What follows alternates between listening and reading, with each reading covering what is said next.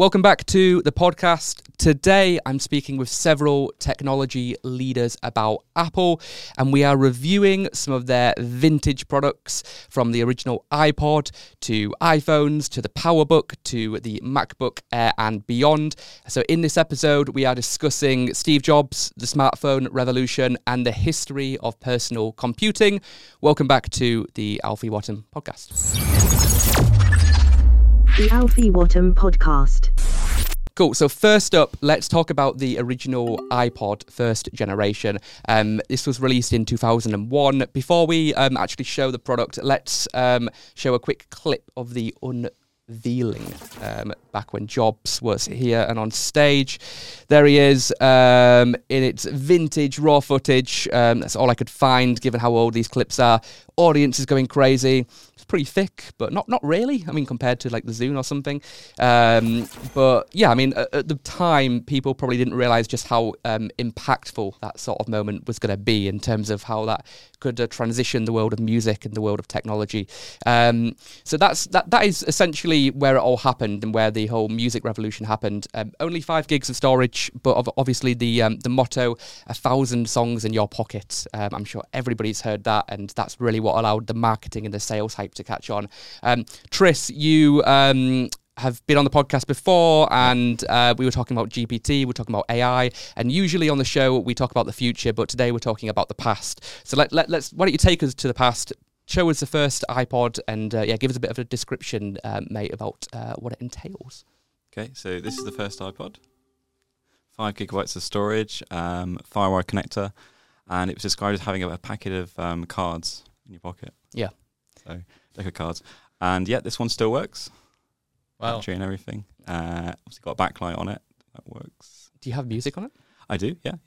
If you want to give it a listen. Yeah, you can play it. And actually, I'll get copyright strikes. Don't do that. Yeah. I completely forgot about that. And there's no audio out without the headphone jack, right? There's no speaker, no. which is quite interesting. Crazy. Thinking about it now, Yeah. you could, if it was your phone, you'd just play it, but that wasn't an option. And no AirPods, obviously. We have to have the old wire. I mean, These are the old one, the proper original ones. Yeah, the headphones, they looked very weird. I remember the little metal bits used to fall off all the time when you almost screwed on to some degree. One thing that obviously is iconic about this one is the wheel. So how does that work? Just bring people back to nostalgia memory lane. How did that work? So the very first iPod behaves like an old rotary phone. So it actually physically moves, whereas immediately afterwards, they're like, this is not a good idea to service these. So original one moves, and after that, they stop that quickly. I never had one of these, but I had the colourful slim one a couple of generations afterwards. Was that the Nano or something? Something like that, yeah. Okay, cool. So that's the original iPod. Chaps, what are your reactions, your thoughts when you see this? David, let's start with yourself, sir. I guess a little bit shocking, the fact that you have to have that cable. Yeah. I haven't seen one of these I can't remember the last time. I think back then, compared to what I used to run with my little CD Walkman, it used to skip, and I don't know. I think I've missed a bit of a generation with this one because I went to the one afterwards. But yeah, I remember when it first came out, I was thinking, wow, this is revolutionary. I did somewhat use a MP3 player, but I managed to brick it somehow when I was trying to upload it. But yeah, I remember thinking, well, it's Apple, it must be good from a user experience perspective. I always remember my dad telling me a story about a Walkman, how he was on a bike ride one day and he had the Walkman here with the cassette tape in it. So this would have even been before the CDs. And he went over a bump and it just opened and the cassette tape just goes flying out and he's just cycling off as it smashes into the ground. Obviously, you don't have the problem with this because it was like one of the first ever music devices which you just downloaded the songs back in iTunes, obviously, was what it was called back then.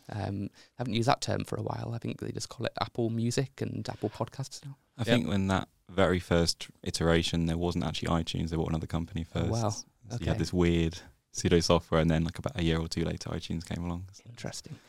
Ian, what's your take when you see the original iPod, sir? Similarly to David, I had a CD man, which I used to go jogging with. It was a bit of a waste of time, really. You'd jog about 5 seconds after the cache was burnt, and then you couldn't hear anything without the skipping. So moving to... a solid state. This is a solid state. It's a hard drive. It's a micro disc. Yeah. So I had an iRiver, which I think was solid state. Similarly, I kind of missed it and then went to the Nano. This wasn't iTunes though. Getting music on this. iTunes from around 2002, 2003, but in 2001 they bought another company, and that's okay. Because it was quite painful with all of them compared to now, in the sense of getting music on the device. I mean, it seemed relatively easy by comparison, but you had to put your CD in, like get your CD content off, unless you bought it directly, but get the content off, put it on the device. Yeah. So if you set off on your jog and you're like, I haven't got the track I wanted, you have to go. Yeah, it was a remember to go back, put it on the device. But it's still, incredible as always, and I think we're going to repeat this several times in the show. It was the design. There were other devices at the time that had bigger hard drives, were maybe more flexible. I think the screen was maybe criticised at the time as well for not having a very big display, but it didn't stop it because it did everything very well. It has a backlight on the screen. Yeah, it does. I'm trying to show you. But I think the interesting thing about the original iPod as well is it's Firewire, or 400 megabits a second, whereas it would have been 11 megabits with USB 1. Okay. So to fill it up, you can fill it up very quickly. Yeah, it was quick. That's cool. Whereas the Creative Zen and iRiver were quite slow. I used to download from, do you remember LimeWire? Yeah. This is a not PG story, but I remember once we had family coming around for, I think it was at Christmas or something, and I'm the tech kid, so like, hey, let's get the new Fast and Furious movie for us. So I go into LimeWire, download Fast and Furious, plug in the HDMI cable, put it on the TV, and let's just say it was a 18+ movie called Fast and Furious instead. So that was part of the challenge that you had back then. It wasn't like you could go onto Spotify and guarantee the quality of the song or the film, and that was like one of the problems with this. But iTunes really transformed that, didn't they? Because they allowed it was like 99p a song or something back then. Yeah. Did you guys ever have the CD cassette towers with all the music on? Yeah, and then in the car you used to have the flip book that you'd have at least 100 CD case. Yeah, and then at some point they all just ended up on the floor in the car anyway. I don't know how. But those books were pretty useless to try to scroll through. So this was the transition. This was where it really happened. And alongside this, there was an iconic TV commercial, which I'm going to play on the screen right now.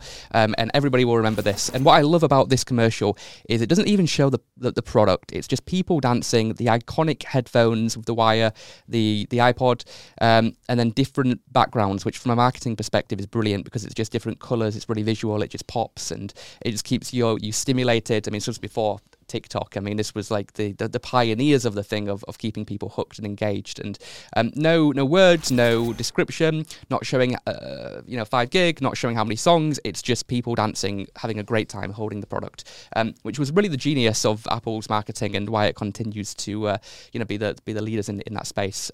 What are your thoughts on the ad that came with that? Tris, what's your take on that?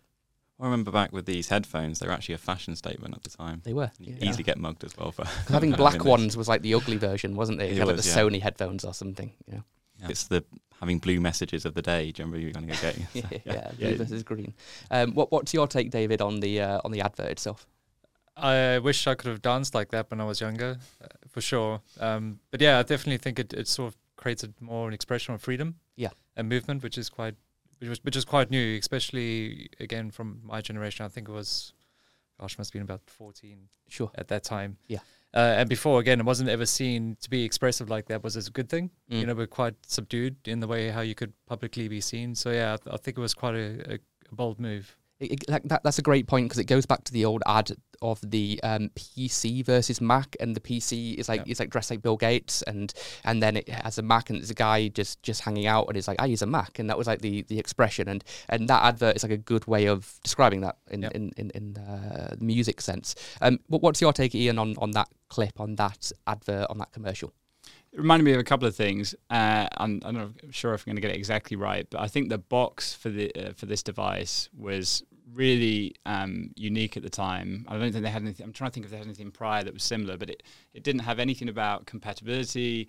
A very reduced amount about compatibility compared to Zune, iRiver, or whatever it might have been, which told you which operating systems, transfer speed. The box was really about the music, was about the product, was about the experience, which you see again in the ad, and that's consistent and remains consistent today, as you know.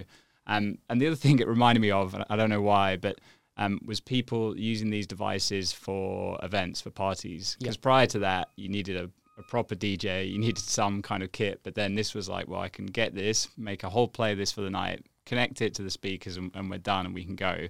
Because I'm quite old. And I remember the point at a party where something would finish and it's like, oh, there's silence. People are scrambling around, putting the next CD on, choosing it from the flipbook. Yeah. And this was like just bosh and you're off. I remember having a speaker which it connect at the bottom. You just like set it on. And it was so revolutionary. Yes. Was that a white one? Was it split on both sides? 2 speakers it was. on each side? Yes, yeah, yes, I'm it was. trying to think what that is, but yeah, that was awesome. Yeah, exactly what you're describing is what I had. I don't remember I don't think it was an official Apple one. I think it was just JBL or something. Or? Yeah, something like that. I think it might have been. Wild. Okay, so we had the iPod that transformed music, and then we had like even a bigger innovation really with the iPhone, and that obviously has created by far the most successful product really in history. Hey, this podcast is brought to you by WeLoveAlpha.com. If you're looking to grow and hire and scale your software engineering team in the UK, then go to WeLoveAlpha.com to hire the best software developers on the market. Everything across Java to C# to PHP to Python to React and Angular and mobile and more. Go to WeLoveAlpha.com to hire the best software engineers in the UK now. So we have a couple of iPhones, but let's just go right back to the beginning with a clip of Steve introducing the OG iPhone on stage. Here he is. I should have worn my turtleneck today. And I remember this point. I remember watching this where it's going, it's not just a phone, it's not just an internet device, it's not just a music player. You know, do you get it? Everyone starts going crazy, you know, and it is, of course, the iPhone. And Apple reinvents the phone. Was the slogan. Obviously, pretty historic day if you look back at that from however many years later it has been. But the original iPhone really set the standard in the respect that it was released in 2007. It's by far been Apple's most successful product, and it made Apple the largest company in the world in terms of money. You have a sealed original one, Tris, but you have a couple of, you didn't bring that today, but you have a couple of other models today. Can you just tell us a little bit about those and about the iPhone itself? Okay, so it's the very first iPhone. So is that the original? The very original. Oh, okay, yeah. Okay. So you have a sealed one and then you have an unsealed one. Yes. Okay. Yeah, so this is the 2007 iPhone. Still works, I may add. Amazing battery life. You can leave it turned off for months at a time because there's nothing running in the background. Okay. You can still turn it on again. That's really cool. This was a device that broke for everything, and I remember having one back in the day. Can I have a look at it? Yeah, of course, I'll pass it over. So with the apps, this was the big innovation, right? The App Store, obviously. Because beforehand, I mean, you would play Snake on a Nokia flip phone or something. It was nothing compared to this. And this came with a bunch of Apple apps, plus it had the developer ecosystem had access to making apps before it was released, so it came with apps. Or no, not. I think it was a year later. Really? This is the interesting story around the first iPhone, and I think the iPod Touch came out at a similar time, but there were no apps on it. In fact, you couldn't change much about that device. Please jump in if I'm wrong, but you couldn't even change the background. Very constrained. Wow. And it was actually people jailbreaking the device that pushed Apple to bring the App Store to the device. So a lot of people... I'm trying to think what one of the first apps was that was... iPint. Yeah, there was a couple of very trivial apps, but people were like, this is great, I want apps. And Apple really didn't want, at that point, I think same reason today, they want to manage and control it, which is fair enough. Maybe it just wasn't in their timeline, but they felt that it was going to run away a little bit, and that's my understanding, they were pushed into releasing the App Store at that point. I loved iPint, and there was obviously the early games like Doodle Jump and Angry Birds. I mean, these are a little bit later, right? But you had the T-Pain Auto Tune. That was like one of the original like apps that really took off. But what's your take, David, when you see the OG iPhone? What's your thoughts, your reactions? And be careful. How much is that worth? It's not in the box, so probably not a lot, but You'd be surprised. It's a couple of grand. $1,000, I think. Grand, okay. So it still looks really good. For the first one, I actually think from an aesthetic perspective, it looks amazing. I mean, they still got a couple of the features that you expect, like the silence button. They haven't really deviated too much. I mean, they've removed the button now at the bottom, but that was there for so many years, and it took me a bit of time to get used to not having that, because just from a user experience. I remember when it first came out, I was skeptical because it just was very limited in what you can do. And at the time, I was working for a telephony company, which so mainly bulk MMS, SMS. And no one really predicted the amount of data that these things would consume and how they would actually replace traditional messaging within the telephony. So, I don't know, I think from that perspective, it brings back memories on how do we actually pivot a company really quickly within a year or 2 years to be able to take on a device like this. The silence button is interesting because they haven't really changed that, but leaks suggest that they will with the next iPhone, in that it will be, rather than like a little switch, it will be a button which you can use as an action button. And with the volume, that will no longer be 2 buttons, that will be 1 long button. These are obviously rumours, but they're coming from trusted sources. Ian, what's your take when you see the OG iPhone? It is still a great design. It's quite incredible. The icon, I mean, they look dated, but they don't look bad. They haven't aged poorly. It's just, it's almost like something you can put in a museum. And the form factor is quite the same. I can't believe how small it is. In my mind, it was about this big, so it's much smaller. And I'm trying to think who else had mobile browsing. I know you mentioned BlackBerry when you came, so they did have it, but I just remember that's it for really email. bad. I mean, that was like the only use case really of a Crackberry. Yeah, I remember it being quite a poor experience as well. Whereas the mobile experience in this felt full. I don't want to get carried away. I don't know what you can open on that, but it felt more low powered rather than entirely constrained. Some of the other ones would just omit certain features. I remember the big debate about flash and no flash. That was like such a big thing, wasn't it, back in the day? I remember. So there was the N95 was the major phone that had GPS, 3G I think as well, and it was obviously a T9 configuration. But interesting thing obviously with that is it was full web browsing. It was a desktop experience on a phone. Yeah, on a phone. Wow. Whereas it was WAP sites on the other phone. It was WAP, exactly. Yeah. And it's funny you mentioned Flash because when this was released, I was working as a Flash engineer, maybe a manager in Flash engineer, I can't remember, but it was like the worst bit of news. It was just as I was changing jobs, and they basically they killed it, very quickly. I mean, on that, I think you see the web now; it's very much Flashlight, but all closed, all open source. And Adobe missed a trick there, but. I think it's been the right thing for consumers overall. The web experience now on mobile is outstanding. Well, one thing that the iPhone really created was the hype that which was never seen before on a product in history. So we have a clip here of people literally sitting and waiting in lines for the store to open for people to be able to purchase this. So this is I think it's in NYC, and it's just lines and lines of people camping, people sleeping, people waiting, people desperate to get their hands on it. And I mean, that's what the events created. It was such a hype, it was such an allure, it was such an attraction to get it, which you didn't see this with Sony, you didn't see this with Microsoft, you didn't see this with Dell. So what are your thoughts on, I suppose, the hysteria around it all, really? What's your take, David, on that? So have you ever read Simon Sinek's Start with the Why? Yeah, it's a classic book of absolutely. Business. So in there, he really hits the nail on the head that Apple and Steve Jobs really started with the ambition of the why. As to what is this that this product's really going to achieve for you as an individual, and what is the real problem it's going to solve. And in there, he really does talk about the early adopters and how they really resonate with the why of a company. So the branding and Steve Jobs, even if it might have been another company that had a similar product, they were just so good at hitting that nail on the head. Yes. And I think that was the sort of special ingredient for sure. Yeah. Weak companies talk about what it does.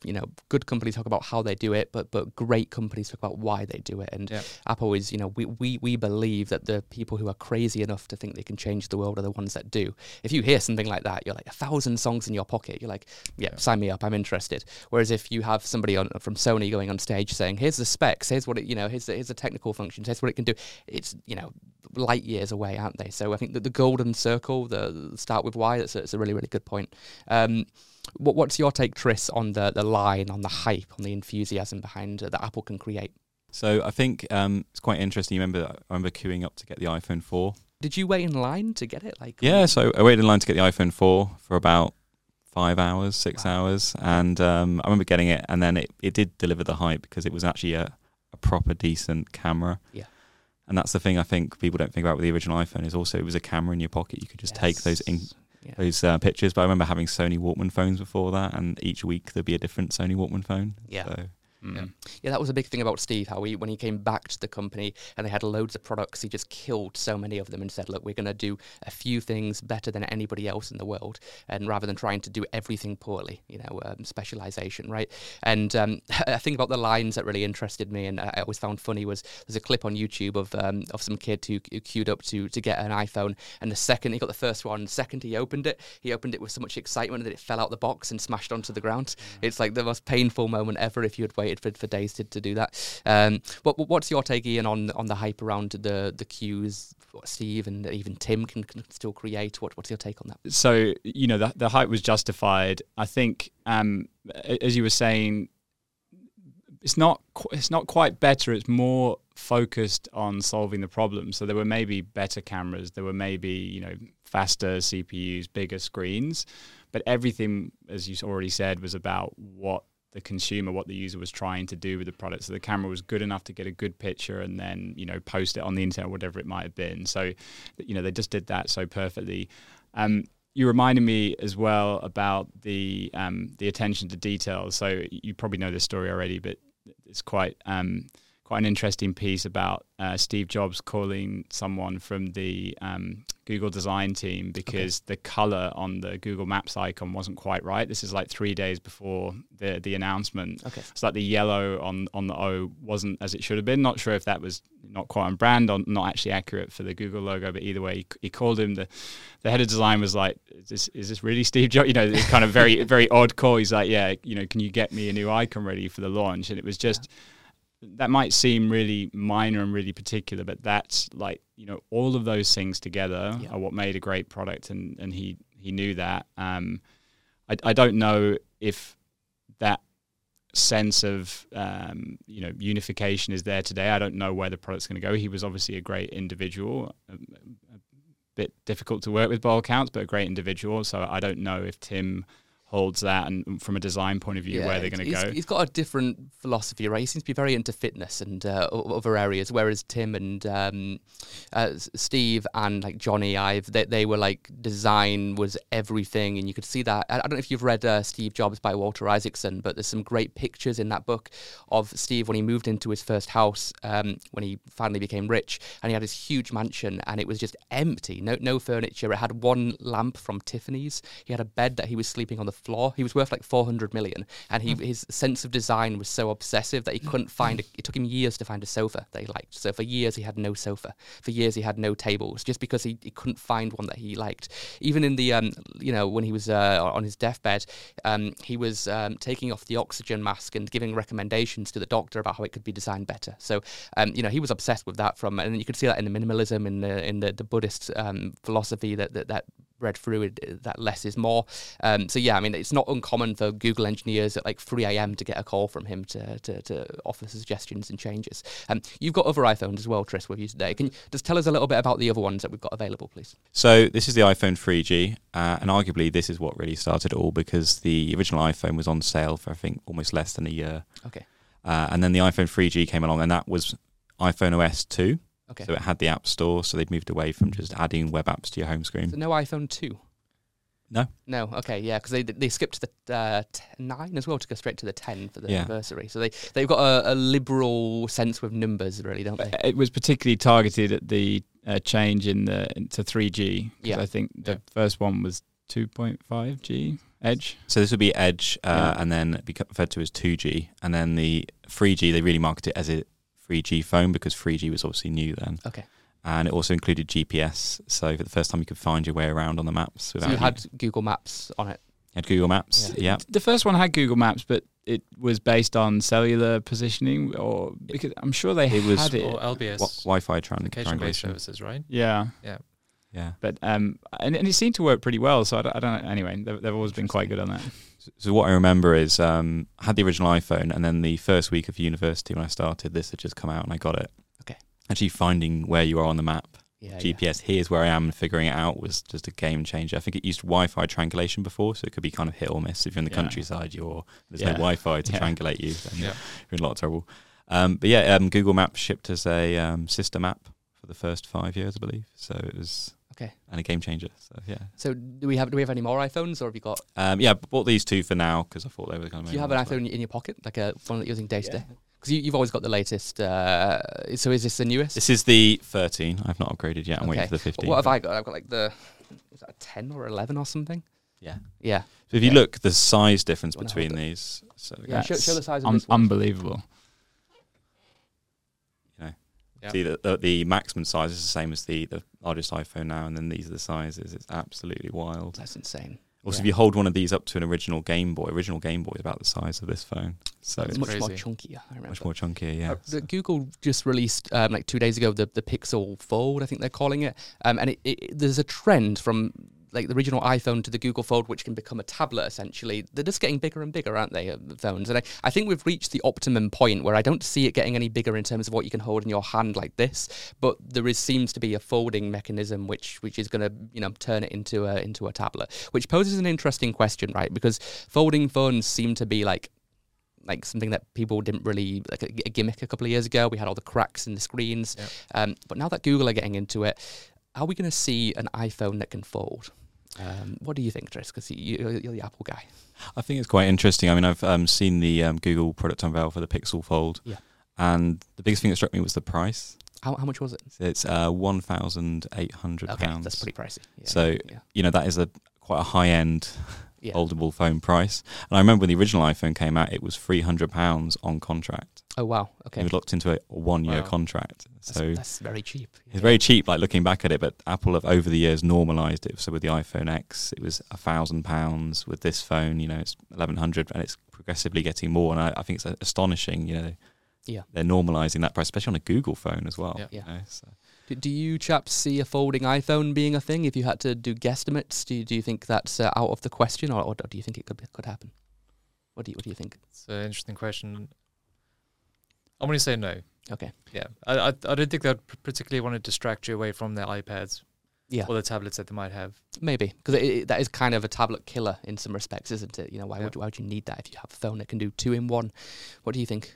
It's interesting. I actually watched an interview with Pitchar, Mr. Who's the Beast was interviewing Pitchar, and he was talking about folding the Pixel and the fact that folding phones, even it was interesting. I don't know if it was a good idea in reviewing this. He's got an £800 phone out, but that the folding phone is an intermediary.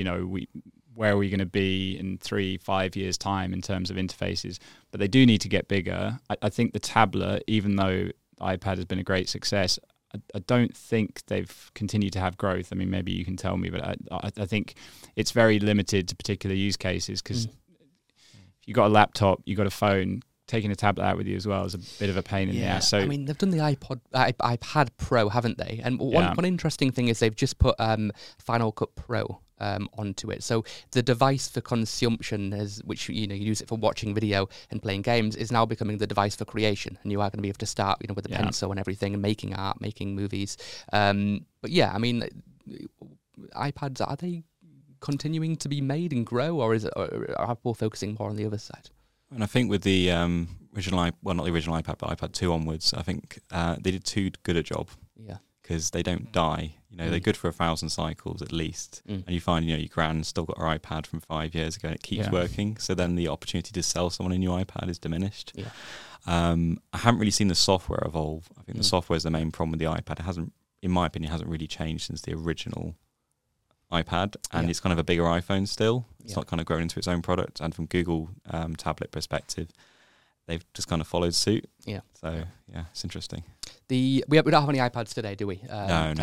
But let's look at even earlier, right? So we have the Wall Street, the PowerBook G3, the brick itself. So this is from '98. Let me show I couldn't actually find a Jobs clip. I'm not sure if he revealed this on stage or if the footage has just been lost. Oh, actually, that was the G4. We do have a clip actually of this one. So this is Jobs, not in the black turtleneck. He's gone for more business look in this clip. But there he is talking about the new PowerBook G3. The word new, and seeing that is with grainy footage is interesting. And that was him revealing it on stage at the conference. Tris, can you tell us a little bit about the G3, please? So the G3 is a fascinating laptop because it's a complete departure from where Apple are now. So instead of 2 ports on your laptop, you've got about 1 million ports. So I'll show you some of the tricks this laptop has. So the idea of it being a Wall Street laptop was that you could get on a plane, perhaps Concorde at the time or something, and you could switch out the expansion bays. So you could have 2 batteries if you wanted it to last 9 hours and last over a long haul flight. Or in this case, you could say, actually, I want a zip drive. I don't know if it remembers these. So. Wow. Yeah. I love the discs that you get in the zip drive as well. Yeah, zip drive, floppy drive, you could change that out. And then this one was the very first. Oh, look at that thing. Yeah. And then it was the very first laptop to have a DVD-ROM drive. Oh, wow. Yeah, I haven't seen a DVD thing in a long time. Yeah. Wow. DVD So you drive. play movies by putting in a CD disc. But the DVD as well, it was so intense on this computer that it had to have an expansion card to give it more video RAM to actually be able to do that. But yeah, it ports all over it. So obviously you got PC expansion cards here, Ethernet. So it's got about 1 million ports. I'm trying to hold that up to the camera. It has the famous rainbow Apple logo as well. Yeah. Which we don't see anymore, do we? No, we don't see the rainbow. I think they should bring it back. It's quite cool. But what's also interesting is the Apple logo is the wrong way up because it wasn't trying to be a status symbol at the time. It was just a laptop. Sure. So laptop upside down, rainbow Apple logo. Yeah. And also it's Apple's kind of foray into kind of product placement because a lot of TV shows, famous films, if you think of Independence Day or Sex and the City, they had this laptop. Well, it was known as the Sex and the City laptop, right? Yeah. And another thing about it was that it was correct me if I'm wrong, but it was the first black laptop that Apple did. Well, I guess they did kind of this kind of matte black laptops, but they did the first proper laptop, I think, was 2007. But yeah, it's fascinating to see his laptop. Obviously runs Mac OS 9, which is prehistoric these days. So this was in 98. This was when they released the PowerBooks, they were generally considered as the fastest laptops in the world during the lifespan, at least. What are your thoughts, Ian, on this? Compared to what we have today. I mean, you have one in your bag. The latest and greatest. But what are your thoughts on this product and the innovation? There's a massive nostalgia rush. I love the font as well. So the logo and the font. There's some great stuff on Apple there. Are great at fonts. That was like one of their big absolutely USPs. Beautiful font, and the OS looks great. What's interesting, because I'm a bit frustrated that I didn't look it up. Steve Jobs in a shirt and jacket there. This being a business laptop, I wonder if what his ownership was in the business. That's a really good point. So this obviously was one of the final evolutions of this style of laptop, but it started off in 97 when he would have just come back to Apple. Exactly. So this was not a colourful laptop. It was very much business. And this doesn't feel like Steve, I can imagine, he's just come back. I don't know what the position is, but he's maybe not in a position of power. The laptop was already, on the roadmaps that needed to be built. And it's like, this is probably not what he wants to do. But it's what he has to do. Like Steve Jobs, does it? When you look at it, no, and that kind of fits with the shirt and the jacket. So, obviously, it's powerful, but that's talking, as we said before, with the iPod about metrics, not really the use case. Although you have got you put the batteries in, you can go on the business trip. Yeah. Pricing wise, this was a very expensive laptop as well. Yeah, this would be more than £4,000 or £5,000. Oh, wow. So it's not a consumer device. We'll get onto that with the other ones, but they, started to find more of a middle ground where they're providing good devices that most people, or certainly most professionals, could afford. Yeah. What's your take, David, on the G3? Initially, we just bought Lenovo ThinkPads Okay. for our company, and they don't look too dissimilar to what this looks like now. So even though it was aimed at business, I think from a design perspective, they were definitely onto something. I think in the design-wise, it's weird for me because I never saw one of these. I think I was 12 when these came out, so I was definitely not thinking in a business mindset. I've always associated Apple MacBooks or any type of device to always have the trackpad. Because to me, that was always like the defining feature, even on user experience. So for me, it's quite weird to see one of these without it. And yeah, I think you're right. From Steve Jobs' perspective, obviously trying to sell to an audience. One of the things I did read up is that this was a partnership as well with IBM on the chipset, right? So it doesn't sound like they had all that much autonomy or choice to try and get this thing out to market in terms of actually trying to get to the demands of what the demands of these types of laptops would have been used for. It looks like an IBM computer, right? It does. It's an IBM chip, and it's obviously got PowerPC branding at the top there, and it's bygone era. I think this was Steve Jobs coming in and going, "What are we doing?" Yeah. Let's just get this out, and then I can get on with what I want to do. Hello, super quick video just to say I would love to give you a free copy of my new report, How to Hire Top Software Engineers. So my team has surveyed almost 5,000 software engineers across the United Kingdom, and their responses reveal simple steps which you can take to hire the best software developers on the market. This report is essential reading for all technology leaders across the UK. Just scan the QR code on the screen to download your free copy now, or go to welovealpha.com/hiring insights to download your free PDF.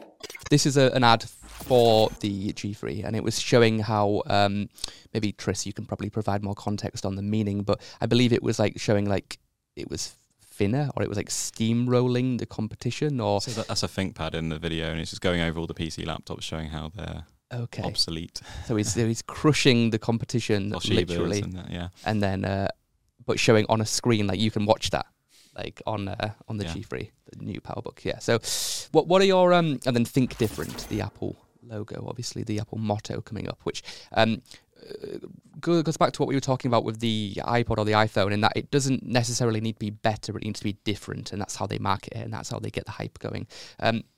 What are your thoughts, Tris, on that ad? And I suppose the connection between like the white background in the ad and how they've continued that on throughout every single advert. Because the minute that you see an Apple advert, within 2 seconds you know it's an Apple advert, because they have the white floor, the white ceiling, the white space. It's like that scene out The Matrix where he takes the pill and then he's in left the universe. Apple World. Yeah. maybe Neo is Jobs or something. Or But what are your thoughts on the advert? I think it's fascinating because if you look at it, the original laptop, Steve Jobs, when he came back, he wanted to rebrand. That was his first priority, and the Think Different campaign came out in 1997. And when he did that, what he was trying to do is like, look at who's my actual audience, and it was always the creatives. It's all these people that were disrupting the industry. Yeah. So he marketed at them, and he had Albert Einstein, other famous. Jim Henderson, other famous people in posters, and that was their marketing campaign to kind of reboot things. Originally, they did the Think Different, here's to the crazy ones clip with Steve Jobs' voice rather than somebody else's voice, but they ended up using somebody else's voice, the voiceover, just because Steve didn't want it to be like the ego show, like he's come back and here's what we're doing. But that's like the most iconic advert ever, like here's to the crazy ones and the Misfits, the Rebels. I won't quote the whole thing, I'll sound like an absolute nerd, but what's your take, Ian, on the clip to the advert, the commercial, and that sort of thing? Yeah, I mean, it's very bold, isn't it? It's taking on the competition, and he's always done that. He's continued to do that in the sense of explicitly or kind of surreptitiously call out how it's better than the competition. Maybe not as brutally as in this video. It's still, although it's kind of his campaign, it still feels misfitting, like you say. Creatives, Wall Street. I don't want to be dismissive of anyone on Wall Street, but it's generally not seen as a creative industry. So very interested to know, what the struggles were like internally for positioning that, and what the sales figures were like. Do you know if they sold well? I don't think they did. I mean, the main reason I brought the Wall Street today is because it's such a contrast to the products that followed. Yeah, absolutely. So it wouldn't have been a great seller. It wouldn't have looked that different from a ThinkPad of the day. But even though there was a steamroller going over them, but I think it was Apple trying to market themselves as different before they had the products to back that up. And maybe positioning that they can do, powerful devices, because they have continued to forward with powerful devices, and then even to today where they've got a chipset which outperforms in many use cases, especially on the creative side. So maybe it was a line in the sand for that. What's your thoughts, David, on the advert? Definitely a good way to catch attention. Yeah. Especially when everything does look the same. I think it's just a bold move. Yeah. I think if you did go in with a plain advert, say like, hey, here's a new sort of device that you can use, it wouldn't have really sold to the masses. And I think he was also really stroking the egos of his target audience. They want to be seen with the best. If it is expensive, they want to walk around with an expensive laptop. It's like it's a power statement. Yeah, that's true. Yeah. The successor to the G3 was the G4, which was released in 2001. Here is a short video of the product when it was released. This is the one where I couldn't find the stage clip. I'm not sure if it was on stage or if it was just the advert, but it was showing the two sizes, and obviously the iconic Earth on the screen, which is still used today as wallpapers. I think I actually have that as my wallpaper at the moment. Let me just check. We do. Well, we have another version of that picture, but that seems to be like the most popular desktop in the world, and Apple really started to kick off that iconic look. Tris, tell us a little bit about the G4. Show us the product, please, and give us your perspective. So this is aluminium, anodized right? aluminum. Yeah. Well, aluminum. Sorry, you're quite right. But this is interesting because this is Apple kind of moving into being the cool laptop, the mainstream laptop, the consumer laptop. Yeah. So there are many iterations of this, but I chose to pick the 12-inch one because that's kind of the fan favorite. And with that, it's tiny by comparison, but this was kind of the first ultra portable they were doing. Yeah. And if you look, obviously there was no compromises for this. So if you look on the side, the number of ports. Yeah. On both sides, or a CD drive on the other one. This was a fascinating laptop because obviously their marketing campaign was a ginormous 17-inch laptop. Yes. And they've got the 12-inch version here. And also you see it's one of the last laptops without a webcam built in. Okay, interesting. Because that kind of came later on. And it was the first 17-inch laptop, full stop, or just from Apple? I mean, there were other ones at the time, but it was the first nice-looking one. Okay. Let's put it that way. So 12-inch laptop, this was the go-to laptop, and it also kind of, from a tech perspective, encouraged people more that were programmers to come to Apple. Because prior to that, people weren't really using G3 laptops for programming. Right. So when I think of Apple, I mean, that's what I think of, the white, MacBook style laptop with the white logo, and I don't think of this thing. I think of the G4, I think of the MacBook Air, the MacBook Pro.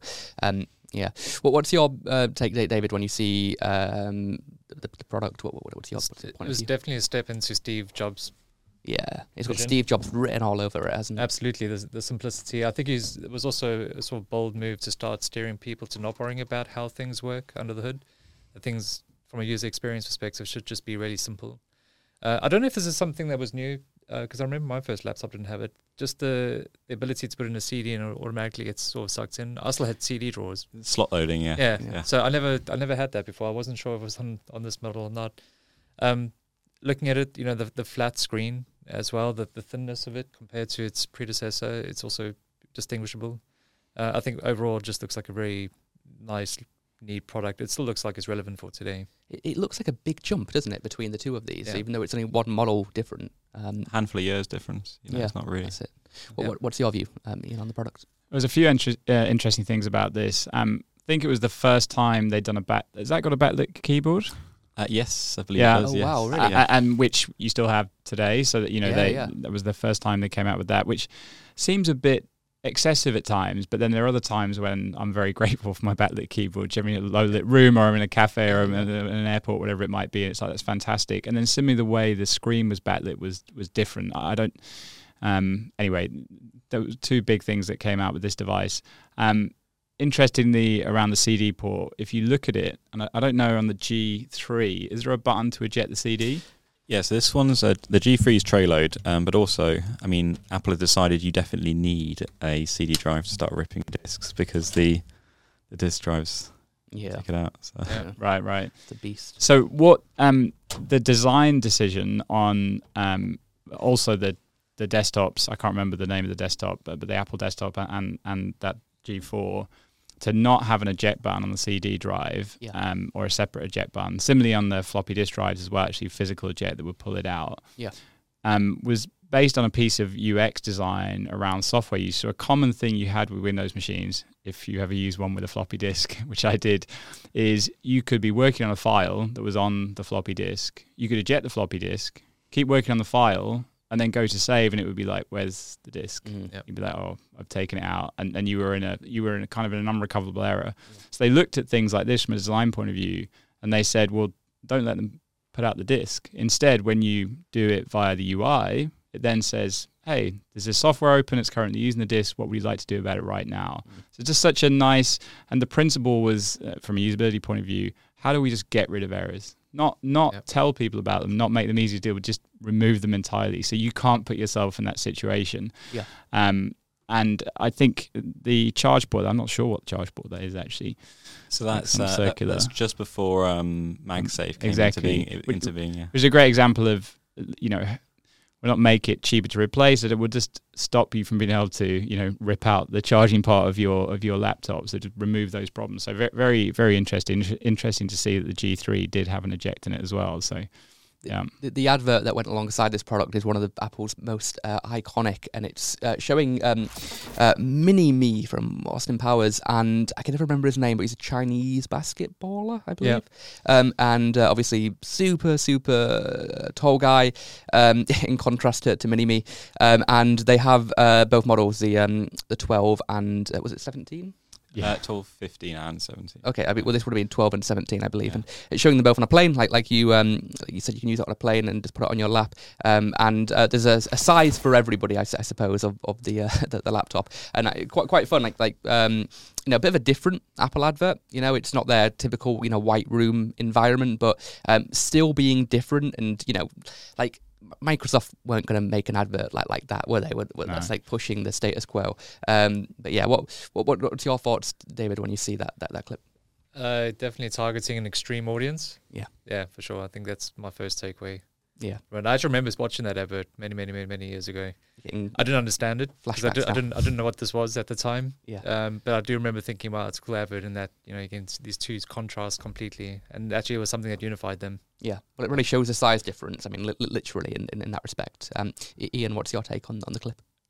It's interesting you saying that, I didn't understand them. As a software engineer, to me, the ad was like, what's the spec? So I want to know how fast it goes, which was not the point and not important. Yeah. So in the way that it counted, it really told the message, which is you can get a really nice big screen, or you can get a smaller screen on this device and just pick the one which works for you. And I think they were essentially the same spec. There might have been some variant you could choose, maybe some different things, but a lot of other laptop manufacturers, if you had the bigger one, that was the only way you could get the faster chip or the more memory. And it's like, well, no, I want the same functionality, but I just want a different form factor, which was interesting again from a design point of view. Yeah. What's your thoughts on the advert, Tris? I completely agree with you. It's no compromise, is it? If you want a small laptop, you can just chuck in your bag and you go on a plane. Yeah. You can do video editing or photos or whatever. You can take the 12-inch and also the 17-inch. You can have your whole work experience with you. Yeah. So no compromises. Did they actually allow you to customize these back then? When was that? What generation was that part of? The one in front of you is from 2005, so one of the last PowerPC laptops. But yes, this would have been a max spec, so 1.5 gigahertz, which was a lot of the time. And then the 17-inch would be up to 1.67, so not much difference. But again, this one has a DVD rewriter in it. That was an option. Choose more RAM, more hard disk. But from friends that have worked at Apple, they said this is the worst laptop to service because everything's miniaturized in there. So. Oh, wow. Well, one of the things about Apple was that you had to buy special tools if you wanted to open them, right? I mean, it wasn't like, a Microsoft where you could get a screwdriver and open up, a Dell laptop or something, which really just speaks to their ethos, their closed wall garden. And it goes back to a point that you were making a second ago, David, that most people will accept that if they can package it in a way that it's like perfect to use and it's like great for the end user, rather than most people don't want to mess around like we would and tinker and change and change it. So it really speaks to the philosophy of Apple in many respects. The evolution of this, what was the MacBook directly after the G3s then? Yeah, so as part of the transition to Intel, Apple rebranded it as just MacBook. Okay. So this is the original MacBook that you have here. No, so this is the original MacBook Air. Okay. So this was released in 2008. It was obviously famous for being taken out of the Manila envelope. I'm sure everybody will remember that moment. We'll show it on the screen at the moment for people listening.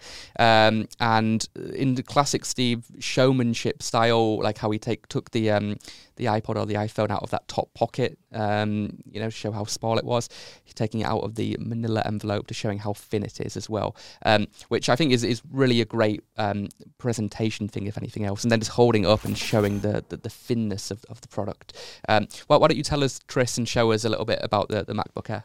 Sure. So this is the very first MacBook Air, the same one that Steve Jobs would have demoed.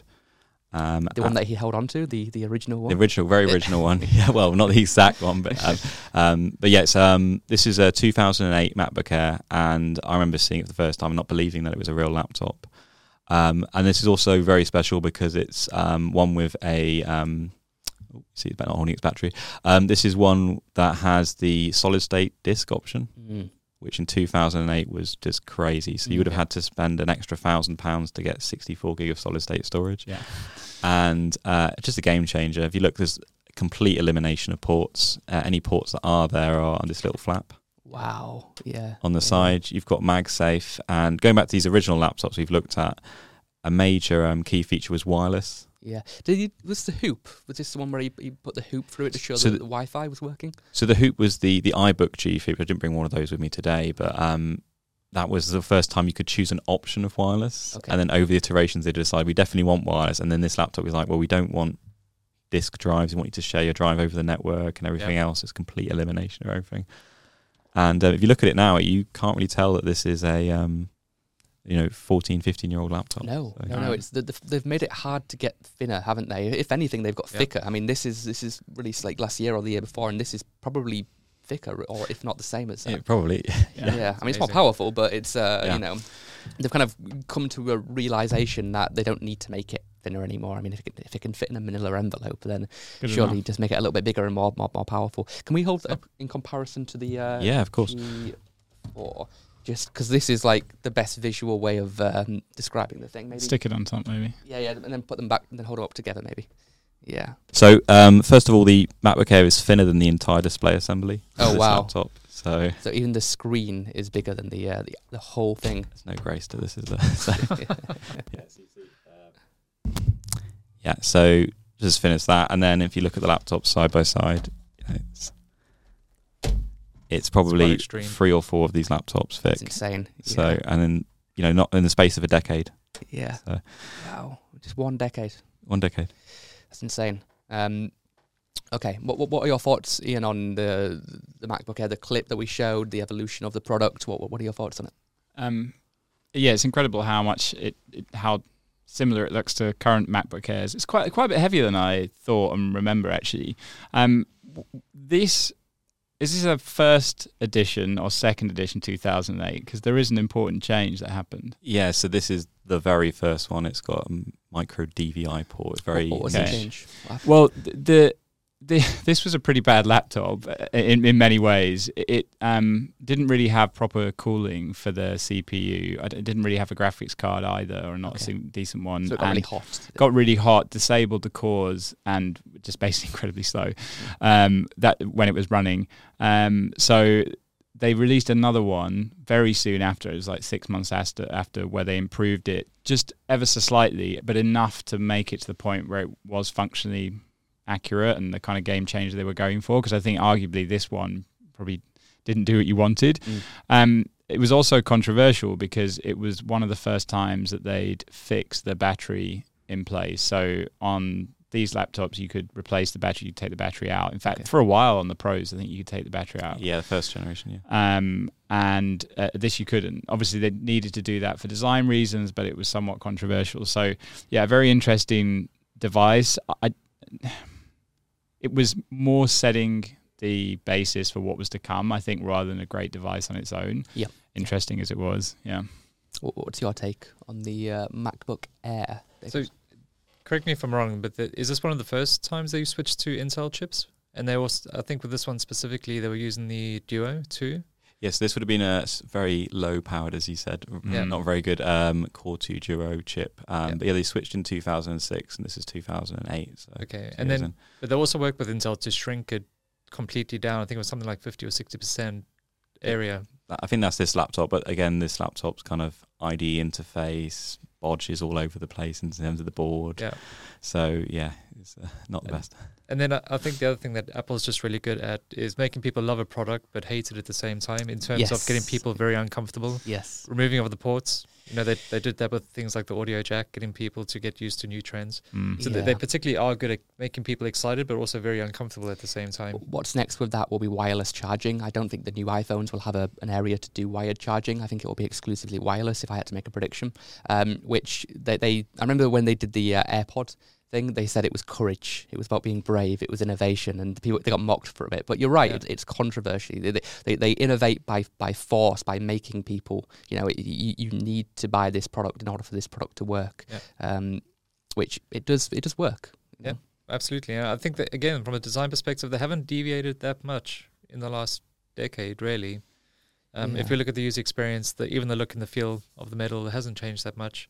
Yeah. Since Steve died, it kind of hasn't really changed too much, has it? No.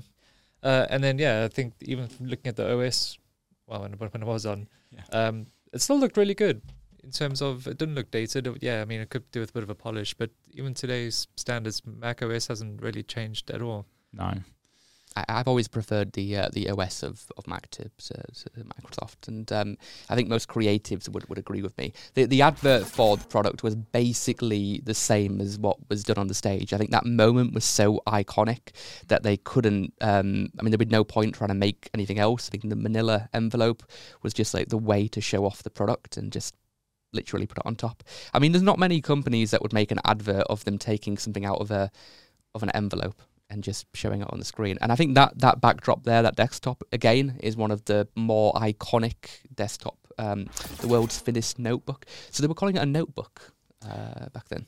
I mean, there's lots of interesting things about that ad. I think one of the other things as well is those envelopes. I tried to get one for this recording. It's actually quite difficult because Really? The actual idea of, everything's digitized now. You've got Google Docs. All these things have come out of nowhere over that last decade. So yeah, it's amazing. What are your thoughts, David, on the advert, on Apple's style of marketing? I mean, there seems to be a theme throughout the clips that we've showed in the simplicity of them. But what do you think when you see that clip? Yeah, again, just trying to get people's attention. Yeah. It's not something you would normally want to do, but your notebook is something in an envelope. Like that's not even something you would even think of. Again, just grabbing attention. I think it makes it really relatable for people.